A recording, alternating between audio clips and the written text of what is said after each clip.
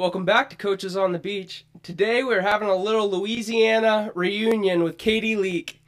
Cati is the current assistant coach at LSU, a Gunnersville, Alabama native. Cati played 4 years of indoor and beach volleyball at LSU. She took a year away to coach high school before returning to LSU Beach in 2019. Welcome and thank you for joining us, Cati.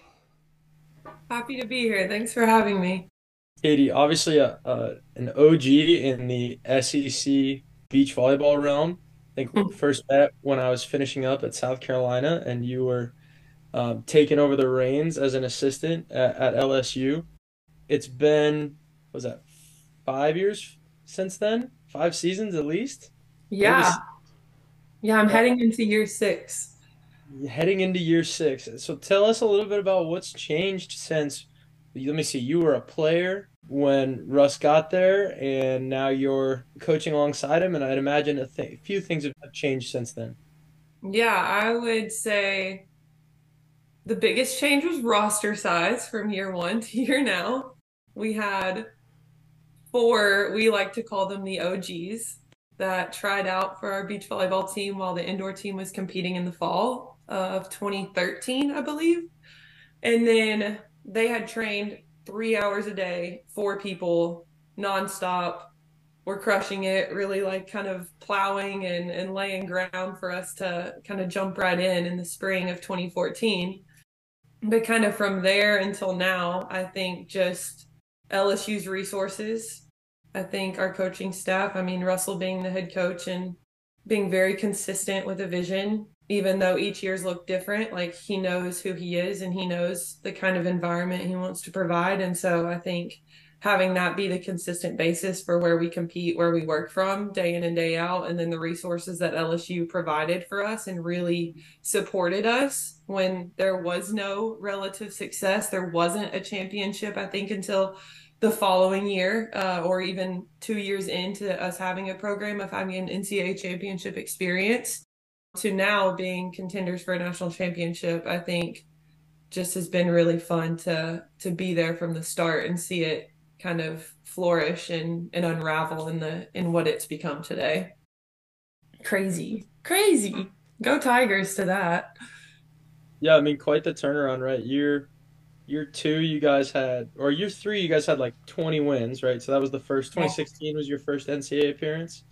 2017 actually. It 2017 was the would first have been my NCAA. senior year. We were on the bubble my like junior year of beach. And so by 2017, we had an incredible freshman class on top of just that was when Claire Coppola, Kristen Nuss, Taylor Bradley, Olivia Powers stepped foot, and we knew that having just their experience at the junior level, 3 years of experience under our belt, to know kind of what we were searching for, an NCAA championship that was in front of us, that we knew we were just like scratching the surface on who we wanted to be. It was kind of fun that last year of kind of leaving it all on the table. Yeah, and we won't think too much about. I think 2017 was the year you guys beat us in the NCAA tournament, if I'm not mistaken. No, Yes, yes. you're Yeah, 18. we No, got to kick you guys out, win the yeah, SEC championship. thanks for that.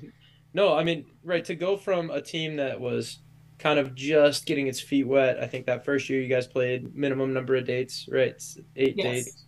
Yes, yes. Um, to kind of going full fledged. How did that feel to you as a dual sport athlete who had, for all intents and purposes, been brought there to be an indoor player? But now you're going out on the sand and you guys are like, oh, we're legit indoors, right? Did you guys share an SEC indoor championship at some point during that as well, or we're right up there? Yeah, we were Definitely. close. We were close pushing. Right, so you're going to NCAA tournaments, your season's playing into December, you're turning around, you're showing up in January, and now you're playing into May again. Talk to me a little bit about like the mentality as an indoor crossover athlete in this startup program. How did it feel? What did it look like? Yeah, that was, I think beach was the biggest gift that I could have been given as a student athlete.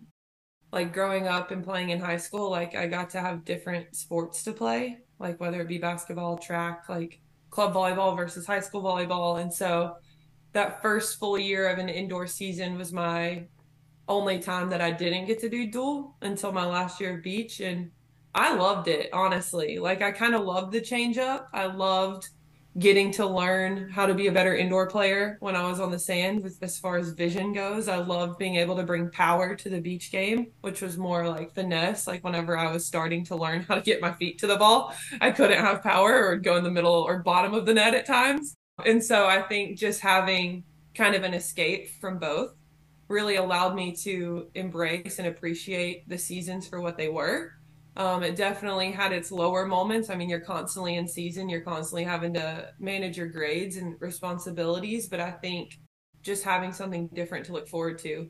Always got to start and end for every semester instead of like have one full year of grind and then have like a blip. Season, I feel like goes by so fast that you like really have to enjoy it for what it is and not miss it or it goes by. But I just think getting to be under two different leadership styles, be with different teammates as like beach recruits came in, like two different families to be a part of, I think was such a blessing, and taught me a lot about who I was, taught me a lot about the sheer differences in athletes from both sports. I think both people can play both, but it takes different talents and different skill sets to be elite in both. And so getting to kind of get my feet wet and be thrown really into the fire pretty quickly, even though we were just starting out, my teammates and I like were very competitive. Like that didn't change from like sport to sport. We wanted to be great. We wanted LSU to succeed. We took that to heart. And I remember Fran Flory, we probably had 6 practices before our first game. And like we still didn't have sand legs. We were actually playing ULM as our opening game and we got destroyed. I remember our flight lost in 3 and I was like livid. I wasn't going to bring it up. Oh, you should. We played Bianca. I can't remember her last name and I can't remember her partners, but Bianca like made us look like fools. She was talented. I'd never seen an option at that point, and she optioned us like constantly. I thought it was illegal. I argued with the ref. I hate to admit that, but I did. But before that match began, she like huddled everybody up and really she looked at us and she goes, "You're going to be a part of something for the first time. Like you're a part of the very first team that ever gets to compete for LSU beach volleyball. Like one day you're not going to know it now, but one day you're going to look back and really realize how cool of a moment that this is. Like don't let it go by without appreciating it." And so I think being able to have that as like what started my whole entire beach journey has allowed kind of even the grind of playing both seasons, even just the grind of being an assistant coach at this level and at this time in life has just really kind of allowed me to just kind of embrace it for what it is. And if kids that are doing that now, playing both, or even just playing their own respective sports, get to kind of recognize how cool the opportunity that's in front of them, then I hope that they can actually enjoy getting to compete in the ways that they do. Is kind of what that taught me pretty quickly. So in indoor, I got to appreciate it. Beach, I got to appreciate it. Whether my coaches would say I acted out of that appreciation, that's one thing. But looking back, I think that allowed me to appreciate the gift for being a college athlete and what that was. Your beach career at LSU, like you started off with just trying to figure it out, not knowing what an option was, and then understanding like as you're going through your senior year, you and your partner set almost the record for most all-time wins. I think you're third right now in LSU beach history with what was it, 36 pair wins. Kristen Nuss got another year, right? If she hadn't, I bet you Katie would have been right up there. Good job, Kristen. Proud of you. And then you also have 73 career victories in the beach. So like there was a serious progression during those 4 years of beach.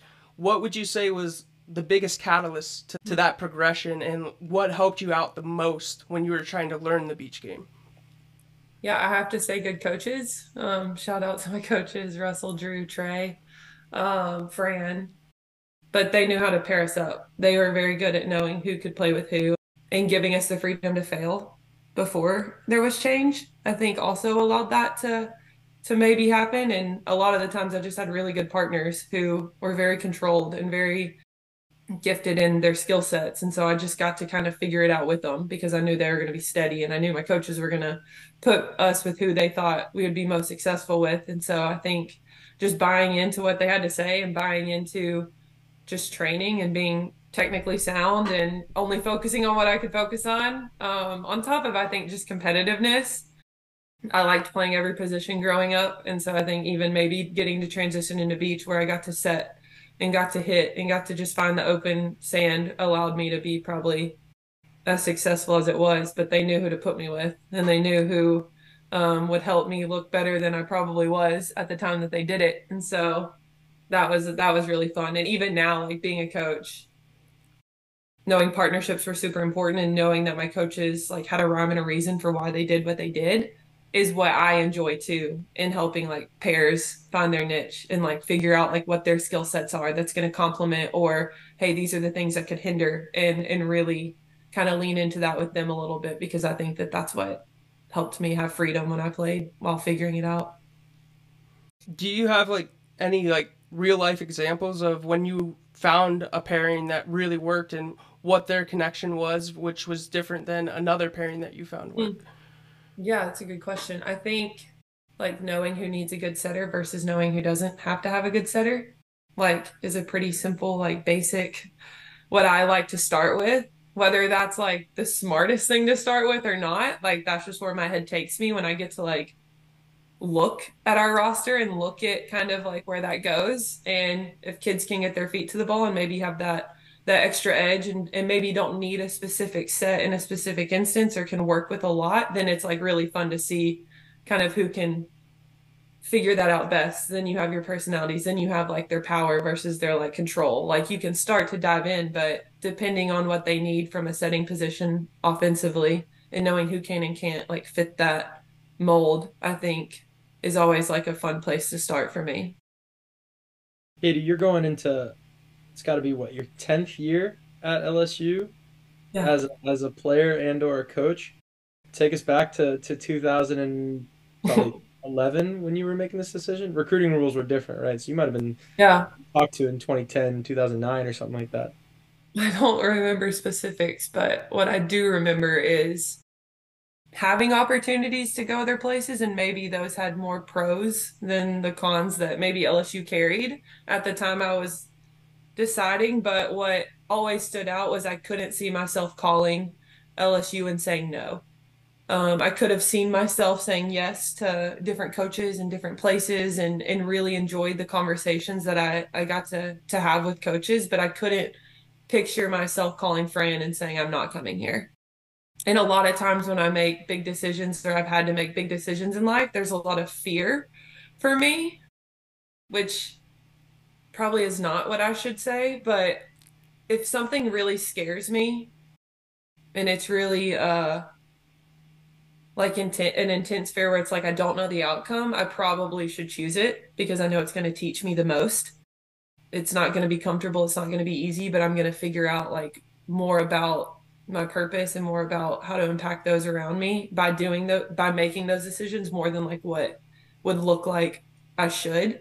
I even had my grandmother tell me that I was making a big mistake. Like being from Alabama, like you don't leave the state of Alabama. I mean, the house divided of Auburn and Alabama.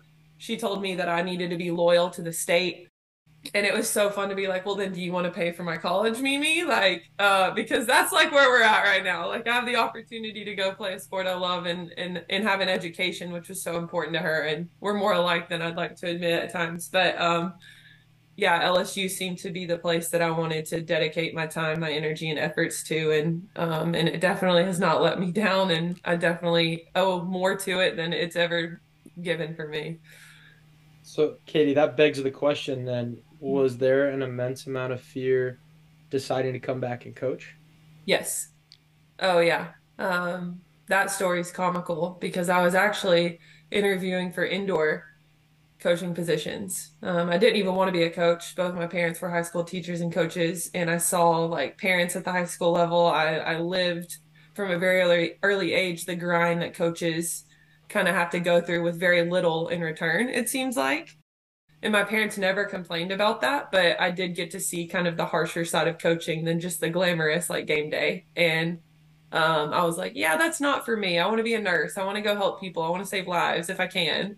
And then I got to work LSU indoor camps over the summer and found that, man, like I really enjoy like helping people figure out their purpose through this gift and this talent of their sport. And I was interviewing for indoor positions because I just had a more knowledge at the time for indoor and really could see a game plan, see a court and be like, oh, this is how we can pick it apart. This is like how this kid could grow. This is what we could teach her, is like the things that were going through my head, and never for beach. And then I kind of saw where our assistant coach at the time went to the indoor side. And at that time in my life, I had like 6 people, like family, but also not family people are like, oh, are you going to go for the beach job? Like, shouldn't have asked that, like, never had considered it, even though in my like 20-year plan of life, my goal was to always get back to LSU. Like, that was always my biggest prayer, my biggest like goal. Like, how cool would it be to get back to LSU and coach from my alma mater? And then whenever it like literally was right in front of me and I was still in Baton Rouge, I was just graduating college, the fear just sunk in. I was like, there's no way, like, this is actually possible. Like, nothing on my resume like has any form of experience other than a year of high school and club. I was like, this is LSU we're talking about. Like, I need to go out and get experience before I even put my name in the hat. And just like this nagging like knock on my heart was like, just ask. Like, what's the worst you could do? Is like call Russell up and ask him if you can throw your name in the hat. And I remember I left a club volleyball practice and I was like, you know what? Okay, God, I'm just gonna call him. I'm just gonna call Russell and we're just gonna go for it. And I'll know based off of his name. He probably has like 3 people lined up already for like this opportunity. And I was like, I'm just gonna do it. So I called him and he didn't answer. And I was like, well, at least I did my part. Like, no, thank you. And I went to the movies. I was watching the Avengers. I'll never forget it, with my brother and one of my best friends. And he like called me in the middle of the movie. And I was like, I can't ignore this. Like, I have to step out. So I like stepped out. He was like, hello, like, did you call? And I was like, yeah. And it was the most confident I'd ever been. I swear it was like an out of body experience. And in that moment, I realized like how much I wanted to be a part of LSU as quickly and in whatever way I could.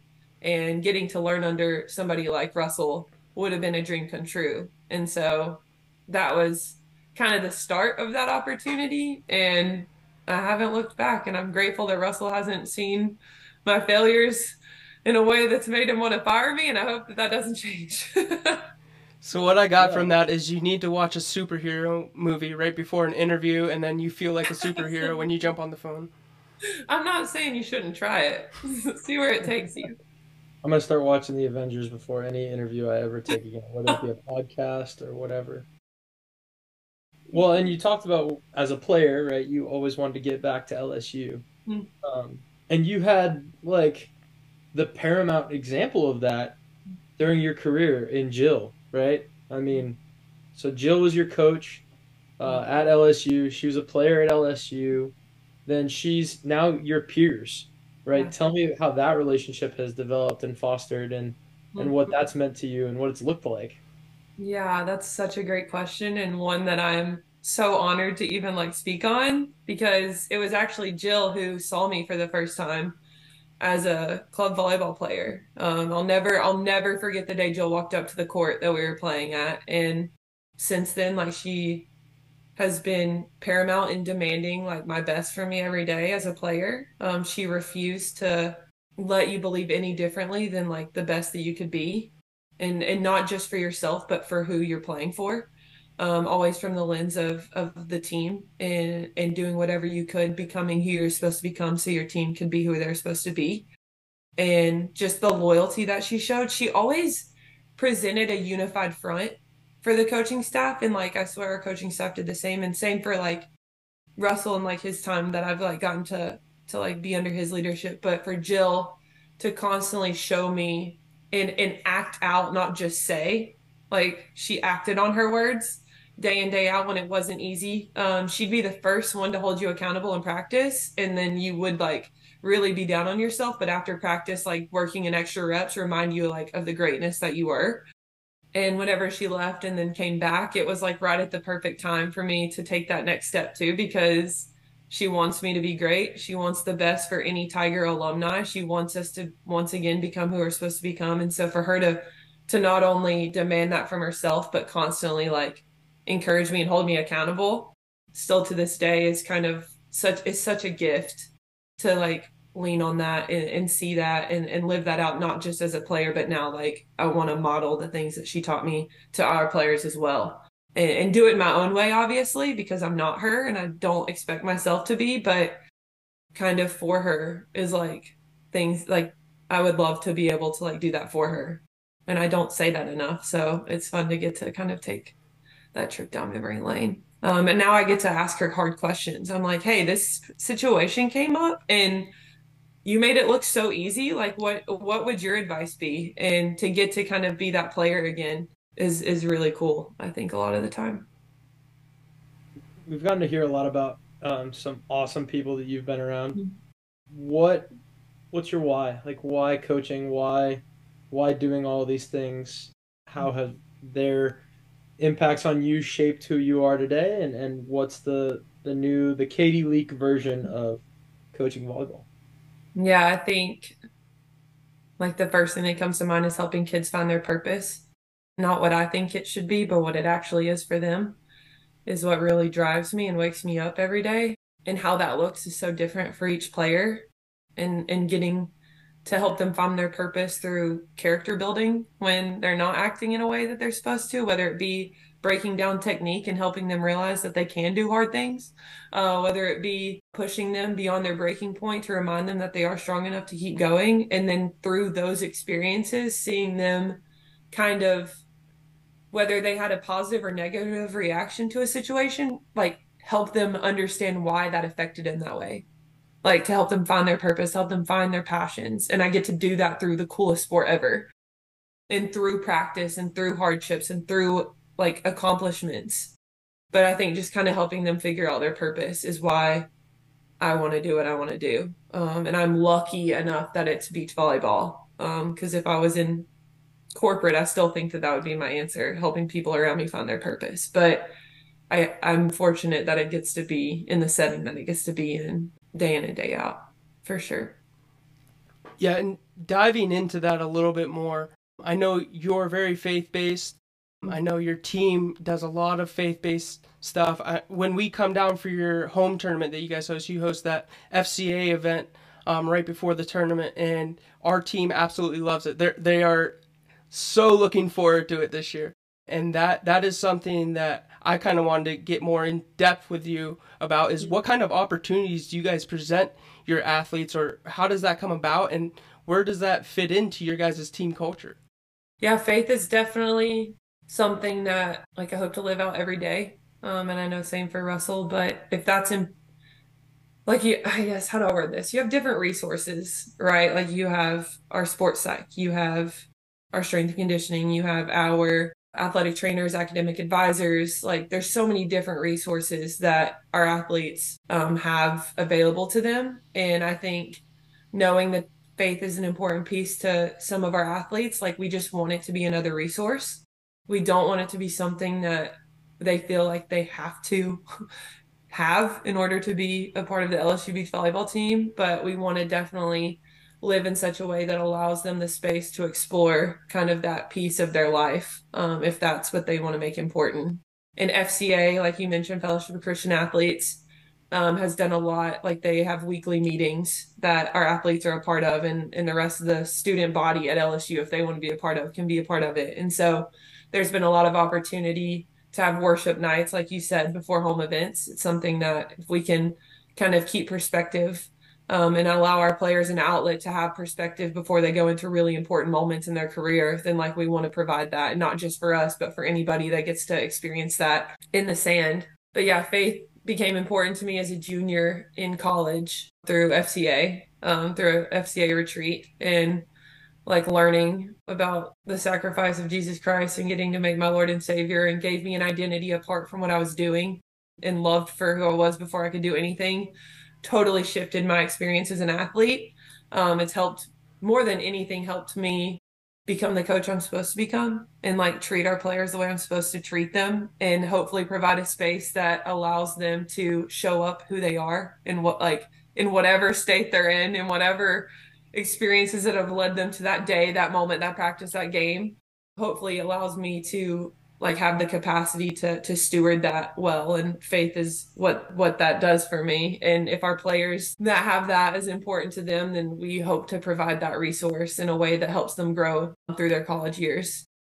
Yeah, I think that's awesome. And like just over the past couple of years here at ULM, FCA has grown quite a bit. We have a great guy who's leading us here, and Yeah. Jeff Fitzgerald. Yep, he used to be an old football coach, big guy, lots and lots of energy. I think he consumes way too many of those caffeinated teas a day, but he is always energized up. But yeah, he's just a great guy, and we've had a couple players get baptized, and they attend those weekly meetings. One of our players is on their leadership council. And so I started in the recruiting process talking about how college is a 4 year, almost an experiment to be able to figure out what your values are, find something. And I believe faith is part of that. So I want them to explore it. I'm never going to push it on anyone, but there are those avenues. And I love to hear that you guys are giving those avenues as well, because you think about the strength and conditioning, you think about nutrition, like those are all key parts in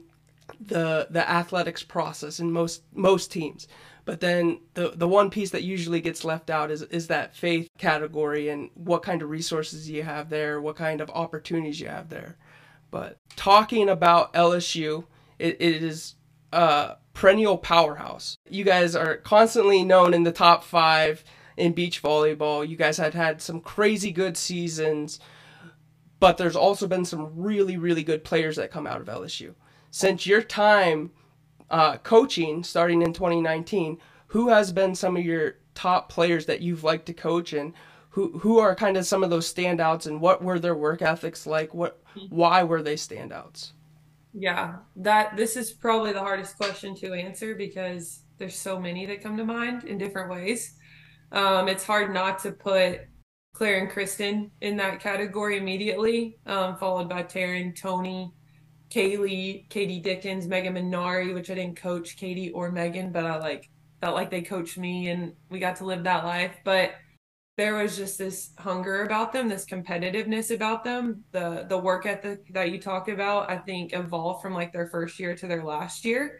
Not in like dips or highs and lows. It was just like they started to understand what they wanted and wanted to go after it. And I think whenever we had reached probably one of the highest finishes in college, I think that there was at least a class or a group of our players that refused to allow anybody to like not go hard and not go for it. But then I think about players like Alexis Tony, who you've probably never seen in the lineup because she hasn't been in the lineup ever in her whole tenure, but she showed up every single day and gave it her very best, and like was probably everybody's favorite partner because she had this just like will to win, even though she knew she wasn't going to get an opportunity in the lineup.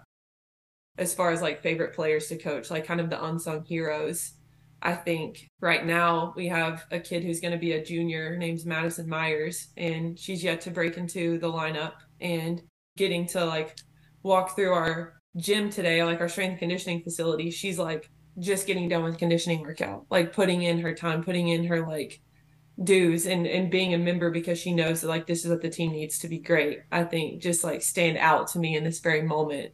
Taryn Cloth, like people don't, they hear that name because she's insane right now, probably going to get to go to the Olympics, her and Kristen. But her first year, she got pulled right before nationals from the lineup in her very first experience with beach volleyball. And I don't think, looking back, people that weren't like in her life and got to see like her grind in this sport, like really like that defines her success for me. For her to continue to show up, and then she luckily had an extra COVID year and got to really have like a junior season, so to speak, in beach. But she could have thrown in the towel. Like she's a stud indoor player, could have played overseas, could have pursued indoor professional like Olympics, but instead just put her head down and went to work and like loved people along the way. And then Tony, I got to play with Tony indoor and coach her for 3 years. And the stories that could come from just her hardships with injuries to like still refuse to do anything but like be the best that she can be.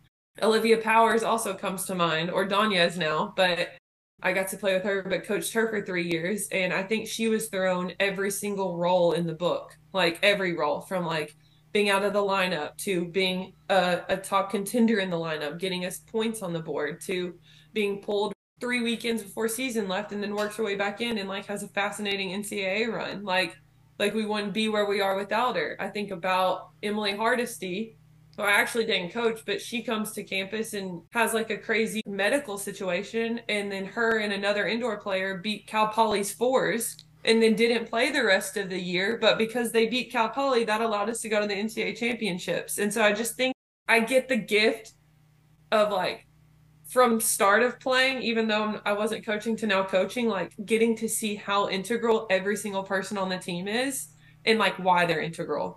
So like that question is so hard for me because there's so many, and I could like literally probably look at every single person that's come through LSU, and I've been so grateful to have like experiences with all of them and be able to say that's when they made us great. That's why we won that game. That's why we did this.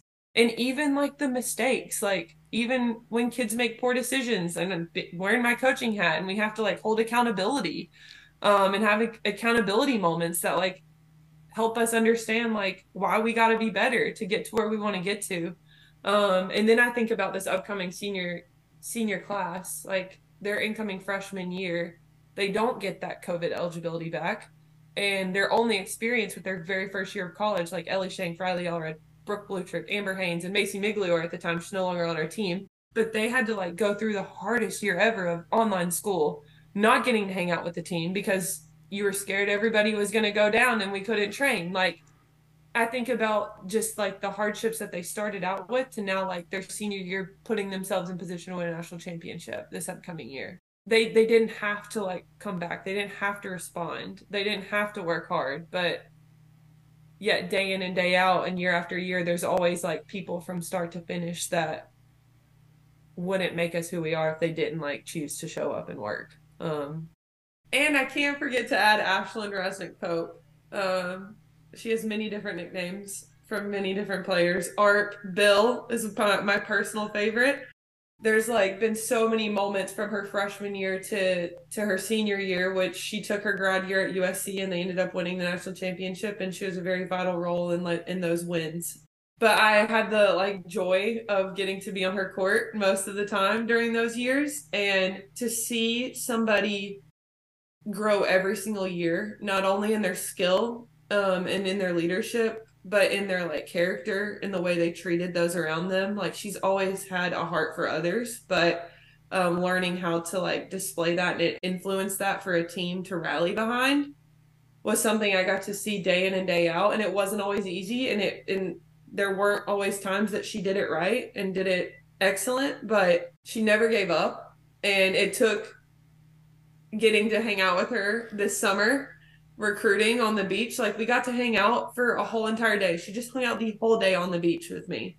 And to be able to have that experience with a player and now what I would consider a friend, and to hear the type of maturity that she's like speaking from now and like the kind of goals and the hopes that she has for her life, it's hard to not want to include that in my coaching journey. There's a lot of forgiveness on her end when I got it wrong. There's a lot of accountability moments that I had to lean into as a coach and like hold her accountable and call out moments that I think were worth like calling out. And her and Sierra Caffo ended up, I think we beat TCU to get into Saturday. Not this past year, obviously. She was at USC, but her senior year with us, her getting to clinch like two vital moments and then to hug her at the end and her comment to be thanks for never giving up on me helped me understand like what my real like another notch in like why I do what I do of like I get the opportunity to put belief in players.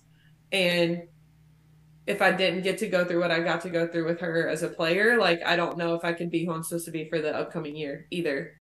So that was like a player too that I can't help but add to the mix. And you guys have had a ton of success. Are there any seasons or any games that really stand out to you in your mind? I feel like the the day we win a conference championship and the day that we win a national championship, my answer will be different than this. But purely from a game perspective, it's hard to top UCLA at home when we were number 2 and they were number 1, and we had just split in Hawaii the weekend before with one another at LSU in the Bayou in Death Valley, as we like to call it. Yeah, that was one of the coolest experiences that I think I've been able to receive as a coach. There wasn't a seat that wasn't taken. I think we had like over 2,500 fans in our stadium. And at the time, we were still growing knowledge of the sport. But whenever LSU fans see a top 10 matchup, they're going to show up and they're going to celebrate. And from like our kids on the sideline to the fans in the stands to the product that we were able to like put out, and like the sun was setting perfectly, and even getting to witness UCLA's like emotions as well, to see like, whoa, this is a college atmosphere for beach volleyball. Wow, like beach volleyball is popular in college, and like it is rapidly growing, I think was a moment that I never want to forget. And it goes beyond like getting to pack out LSU beach volleyball, and it goes beyond like getting to beat number 1 at the time. Like it's really how we carried ourselves, and like it was kind of almost the cherry on top of year 1 as a player to like year, I think, 7 in the program, of like, man, when we were like dying after like indoor 20-hour weeks to like going on the sand, like this is why we knew that this moment would come, and getting to like experience it firsthand instead of like through Twitter or Instagram as an alumni, like as a live member of the team, was really, really cool to kind of sort through. So now the NCAA tournament, right? I mean, that 2020 year, it's hard to not think about what could have been. Obviously, beating UCLA and having that opportunity. Now you're bouncing back, you're coming back, you're in the NCAA tournament again the last few years. Now it's a single limb NCAA tournament. How does that change things for you guys, game planning, right? Going into an event, how does that maybe adjust the thought process? Great question. I'm pretty indifferent. Like getting to be at the NCAA tournament, and like when it was double elimination, it's hard not to like being able to lose and like still have a fighting chance. I think that's like the hard part to really let go of. But I think if you look at any other NCAA championship experience, like basketball, women's basketball, indoor, it's like single limb. So I think it ups the ante. Like it allows the tournament feel and the adrenaline rush that like comes with like knowing it's do or die. I think just adds an extra level of championship experience, and I think that that's positive even for game planning as a coach. Like you said, breaking down film, like like the route, like kind of the either or team as you see yourself like going through a tournament, I think really helps just prepare in a healthier way instead of pulling all-nighters and stressing about like what's going to happen, what the weather is going to be like, what our food intake need. Like there's so many like other stressors on top of film that play out, that I think single elimination helps The navigate. traditional Gulf Shores schedule delay. Yeah, the traditional. The inevitable Thursday gets pushed to Friday, and everybody's got to figure out when they're playing, who they're playing. Yeah, it's a super fun event. It's tricky. I think beach volleyball is not for the faint of heart, and not for the ability to endure all conditions and situations. I think it's the best sport to kind of show your character too in that. That's why I'm thankful for Russell Brock, because he's pretty steady Eddie. Like, while everybody else can be like, what the heck's gonna happen? He's like, all right, like, gotta figure it out. So that's even fun to get to navigate in that setting. Yeah, I'm with you. I got to work with Russell's Hmm. friend Steve Loswick over there at Coastal. Steve. I have so many. Yeah, actually, Steve might have recruited you too, huh? Yeah, I still have bitterness in my heart that I didn't get coached by Steve to this day. Yeah, he's pretty awesome. I'm amazed by both of their demeanor from day to day, because the amount of times that I would be like, Steve, what are we gonna do here? And he goes, I don't know, we'll figure it out. And I'm Yeah. like, what? We'll figure what out? Like, thought that's what we were having this conversation for, was to figure it out. And so just the image of those two guys being good friends also Like I want to be a fly on the wall when they share a hotel room at some recruiting event because what could the conversation be? What which Do they even have conversation? You know, that's the question. it might just be all telepathy. What are your kind of conversations with Russell and how those go and how you guys communicate as a staff? I know how Steve and I communicate as a staff, right? How do you guys work? There's a lot of forgiveness in Russell and a lot of patience. They're easy. Like, I look forward to them. Like, we're very different human beings, like, very different human beings, like how we process. I'm very emotionally driven, he's very logically driven. So, like, I ask for a lot of wisdom. It's me asking a lot of questions, I think, more times than not, just because I want to hear what he has to say. But I think my favorite times that we like have conversations are when they're like really hard, or it's like a really hard moment, whether a player's going through it or I'm going through it, or a situation occurs that's out of our control, and like we just have to talk about things. Over the course of 6 years, like I'm learning my needs as a human. And so over time, like I'm like, hey Russ, like when this happens, this is where my head goes. Like, what are you actually thinking? Because I'm kind of like believing a lie that you hate me, even though you don't. Like us girls, like can really just like take our thoughts like to a negative spiral. And so he's been very patient, like I said, and very wise and just like listening to me and hearing me out. But then also, I think when he needs something, he'll say something. And until then, like we kind of have the freedom to like go do our jobs. He trusts every member of our staff to just do their jobs and doesn't try to manage that in any way unless a situation needs to be managed and one that he like has to step into. And so for the longest time I questioned that, and the longest time I second guessed it and maybe didn't believe him. But there's been so many moments throughout the course of 6 years where moments that I struggled with in the beginning, where whether there was like what I perceived as a lack of communication or whether I perceived it as like needing to be handled, and didn't trust that there like the lack of feedback was like me doing something wrong. And in fact, he's like, I'll tell you if you're doing something wrong.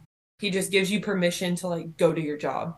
And I think a lot of the times that's what he does for our players too, is he believes in them so much.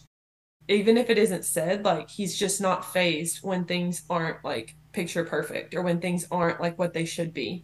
And until he needs to say something, he's just going to believe in you and like let you do it. And so over time, that was like hard for me to trust and believe. But I'm at a place where like I can't wait to show up to the office and like work through it. And I'm not afraid to like ask if there is a problem or if there isn't a problem. Like I just have more trust that I can say what I'm thinking and us get to like work through it. And it's always through the lens of like the team's needs too, which is really cool. And there's a lot of freedom that comes with getting to just like say what's on your mind and then have it processed from like the program that he's wanting to create. I can relate to that a lot with Steve and I.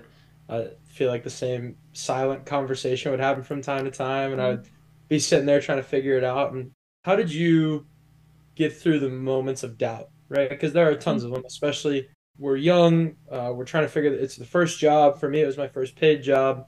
Yeah. It's your first coaching gig. How did you kind of push through it? How did you get to the immense self-confident badass that you are? Sorry, Michael, you have to edit that later. I couldn't think of any other words.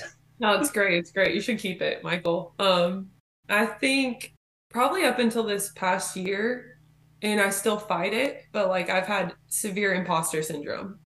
And fighting through the doubts, like the only thing I can say is my faith and having a community around me, my friends, heck, my boss, and my boss's family, being willing to stick with me when I didn't believe in myself and was so hard on myself because I was just at every point in turn thought I was letting the team down and thought I needed to have more knowledge or more age on me or um, less emotions that I was like wrestling with the responsibility of being an assistant coach for the program I get to be a part of. But I think just knowing truth, like reading scripture, praying, having people pray for me, being honest with my thoughts and not trying to hold it in, and not trying to act like somebody I wasn't.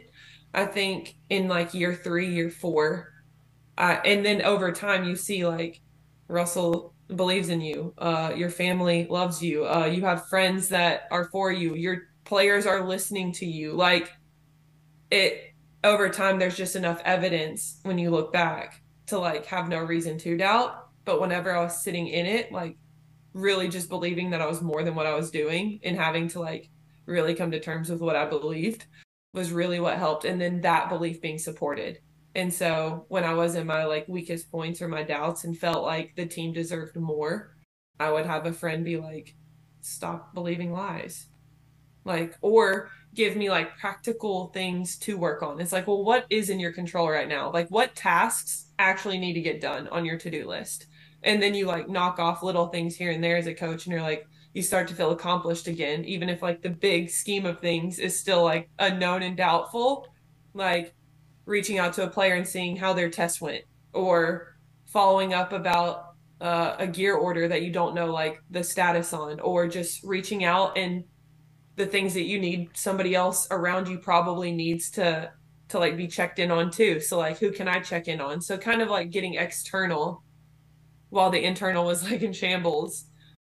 And truth really just kind of I think helped wade through those waters of just beginning something and starting a different role than I've ever had to deal with. It's come up a couple times on the podcast, most recently with Beth and then Christy Tekovic, right? The goal of maybe seeing some more strong female Mm. presences in coaching. And I think the self-doubt piece, right? You've mentioned a couple times, Mm. emotional thought process, maybe getting in the way. Mm. What would you say to maybe a player who's getting ready to graduate and is thinking about starting coaching, or even a young female coach who's like in the pit of that doubt? What would you say to them? What would you tell them? It's such a I haven't ever processed that question. Um, but what I wish I would have done in the beginning years was let myself enjoy exactly where I was at. Like in the learning phase of being a coach, in the grind of being a coach, and like learning the boundaries of being respected as a coach, and like let it be hard, I think is another one. Like let it actually be hard because I don't know. I'm not other females. I'm not other males in this profession. I only know what's going through like this brain right here. Um, but I wish I'd have allowed myself to just let it be hard and let it be a process instead of thinking I had to be at a certain point before I could like say, do, think, act. And ask yourself when it's at, like in the hardest moment, whenever you're at your house and you just don't know if you can wake up and like go to the office, or you don't know how you're going to tackle this responsibility, or your supervisor like laid another thing on your plate that's going to take more time, so your sleep's going to dwindle, therefore you're not going to be able to like have the adequate rest that you're going to need. Like actually ask yourself what about it bothers you, and like what about it is like hard, because then you're going to start to understand who you are as a person and understand like who you are as a coach and understand like what you value. And then once you start to learn what your values are as a person in like the scope of what you're doing, you're going to be able to start to filter those responsibilities, those tasks, and understand like what you're willing to let yourself take on, or willing to like let yourself navigate in maybe a healthier way. So ask yourself questions, let it be hard, and then trust that you can enjoy it without it being to like put together. Yeah, something about not trying to carry the weight alone. It sounds like Yeah. a piece of how you have grown so much as a coach and gotten through it, which makes it, guys, we swear it's a glamorous job. We love what we do. We make it sound very hard. Katie's shaking her head right now. No, Yeah. it's an amazing job, but it provides, I think, just like anything else that's really great and amazing, right? Any Olympian will tell you and not every day was easy, right? Getting to go to practice every day was not like oh yay, today's gonna be great. Like sometimes your body hurts, sometimes your head hurts, sometimes life goes on, just like we try to tell our student athletes, right? If you have a bad test, it's okay. It makes its way onto the court. What can we do to minimize that low, right? What can we do to maximize the highs and minimize the lows, and understand that people are human beings? There's a fun Brazilian kind of saying, right? Most Brazilian players don't call their coach's coach. They just call them by their name. Mm. And the saying there is you don't respect the title, you respect the person. And so while that might not have started out as deep as it works out to be, right, it is exactly where we are. Our student athletes are human beings. Your coaches are also human beings. There's good days, there's bad days, there's fun parts, there's sucky parts. And we're all just trying to figure out how it works, especially in our brand new sport. I think the mindset piece of it, like you get that a lot as a player, and we're becoming a lot more aware over your mental health. And when it comes to coaching, like you don't get that talked about as much. And the imposter syndrome, it is very, very real. And you feel like you have to be someone different than you actually are. I mean, my first 3 months on the job, my first week on the job, I had a player tell the other coach at the time that, well, he's not a beach coach, so why is he even here? And then I had 2 more players come into my office within those first 3 months saying, "You're not a beach coach. Like, what do you know about the game?" And so I'm feeling like I have to figure something out. I have to be someone different than I actually am. And what that did to my coaching style is it really hurt it. And I finally come back to the conclusion that I just need to be myself. I can research a bunch of things. I can talk to a bunch of different coaches and understand what I'm doing. But if I'm not myself, I'm not going to be the mentor that I want to be for these young women and why I'm actually coaching. I'm not coaching to win games. I'm not coaching to, compete at a national championship. That is definitely a competitiveness inside me that I want to win the games, but that's not the end all be all for me. And when I wasn't myself, that wasn't happening at all. And so that imposter syndrome, you're going to feel it at some point or another. I think you just got to bring yourself back and you got to remember to be yourself. And that's what I preach to our student athletes. That's what I preach to my graduate assistant is just be yourself. We'll work around it. We'll fit. I mean, you said it, Russell has a different vision every single year for the team because the makeup's different. So when it comes to that, like we have to continually be ourselves, and we'll work with each other. We'll figure it out. But I think the mental side of things for coaching and that imposter syndrome, that is the biggest one that I had to work myself over. I'm excited to see like where you take ULM because you're like letting yourself be you. That's the biggest gift we can give our kids. And even like as you were talking, when it comes to like advice I would give, our sports site guy that we've been able to contract out, Larry Woodman, like he works with our girls, but I feel like I'm like just eating up everything that he's like teaching them. And I'm like, okay, how can I apply this like in my coaching role so that they can like have like the best version of me? And one thing that has been helping me lately has just been asking what does success look like?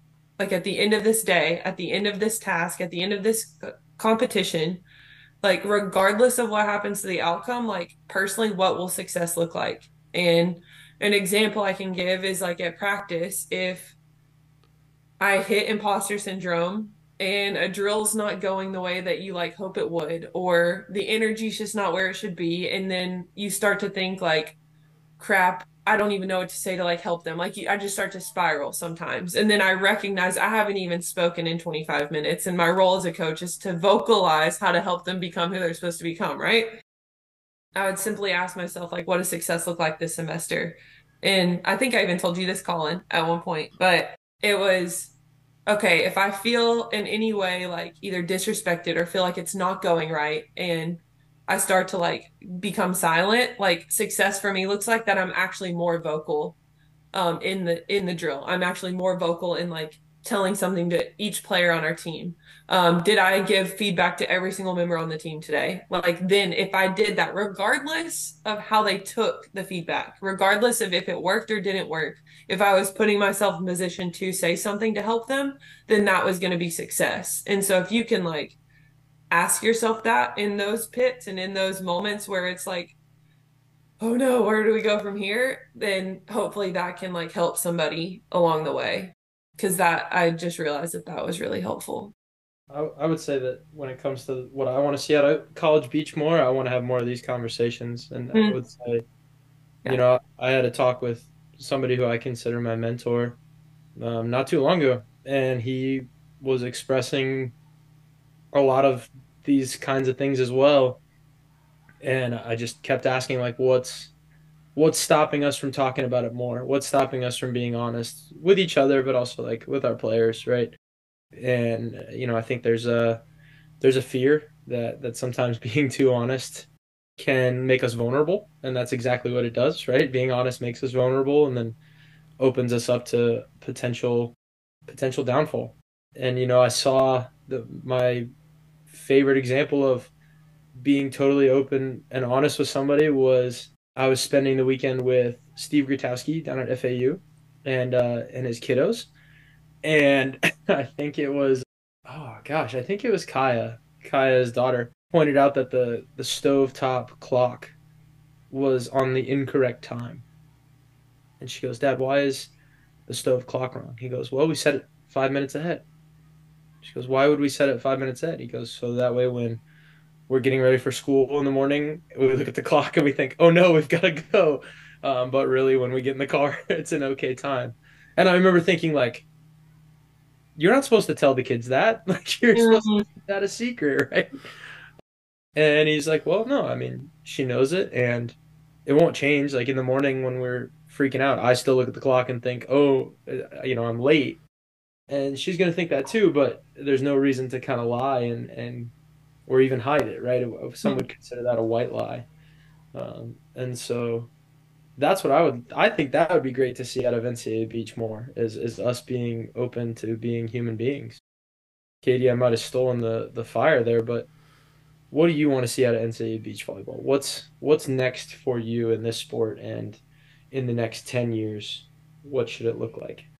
I think the product that beach volleyball is putting out at the NCAA level has so much potential to just be a community that not only the people experiencing the competition from like the player or the coaching standpoint, but even the fans like experience inspiration. Like they're inspired to become the best versions of themselves. They're inspired to support, in spite of like fans of different like teams like wanting the other team to lose versus win. Like I feel like it can be an environment that is so inviting and inspiring to become the best versions of ourselves that will help other areas outside of the sport. Like I can't give you practical things, but the only reason I'm here is because God wants me to be here. I don't necessarily have a vision personally for the sport growing in the NCAA. Like I just don't. Like in 10 years, I just hope that we as like leaders and we as like a sport and we as like a game can put out a product that people feel fulfilled by. Like, because I feel like too many things in life leave people unfulfilled and like leave people searching for more. And like it's empty and hollow. You hear a few people really go through experiences and like at the end of it just like are satisfied to like keep going on. I don't know, it's like a striving versus just an experiencing. And if we as a community, like a beach community, and we as like staff members who get to lead these women can help instill fulfillment in what they're doing and instill excitement for like work ethic and excitement to like be ballers in something they're gifted in instead of something that they have to do or their worth is like useless. Like if we can like create a space in 10 years where people like get to have that day in and day out and have people packing in just to witness competition be what it's supposed to be, which is like inspiring the best out of one another. I'm not saying you have to like losing. I'm not trying to sugarcoat and like rah rah, shish kebab, cheerlead, crap this stuff. It's more like if we are leaving inspired to become who we're supposed to become, then I think we're doing our jobs. Because that's one regret I have in college is that I didn't leave fulfilled because I was striving for things that weren't important. And it wasn't even like popularity or labels. It was more like I thought I had to be perfect to like exist. And that is just backwards from what is possible. And so if our sport can exude that and live that and act that and produce that for people to see and be around, and that's for how we treat refs, that's for how we treat our opponents, that's how we treat a wrong call. Like fighting for what you believe in, fighting for the right stuff, I think can leave us fulfilled, and fighting for like what it can be will like allow that space to be just like pure and free and just exciting to be a part of. But as far as like tangible ways to make that happen, it's a great question. I'd like y'all's input on that question. Mic drop. Well, on that absolute mic drop moment, Katie, thank you so much for coming on Coaches on the Beach. It's so much fun to have you on the pod. Obviously, I've loved getting to talk to you and consider you somebody that I've gotten to look up to over my career, from the first couple of years in the SEC to going to Bible study in Southern California when you were on random recruiting trips, to sharing mutual friends like Daniel Carter and Jay Chang. Yeah.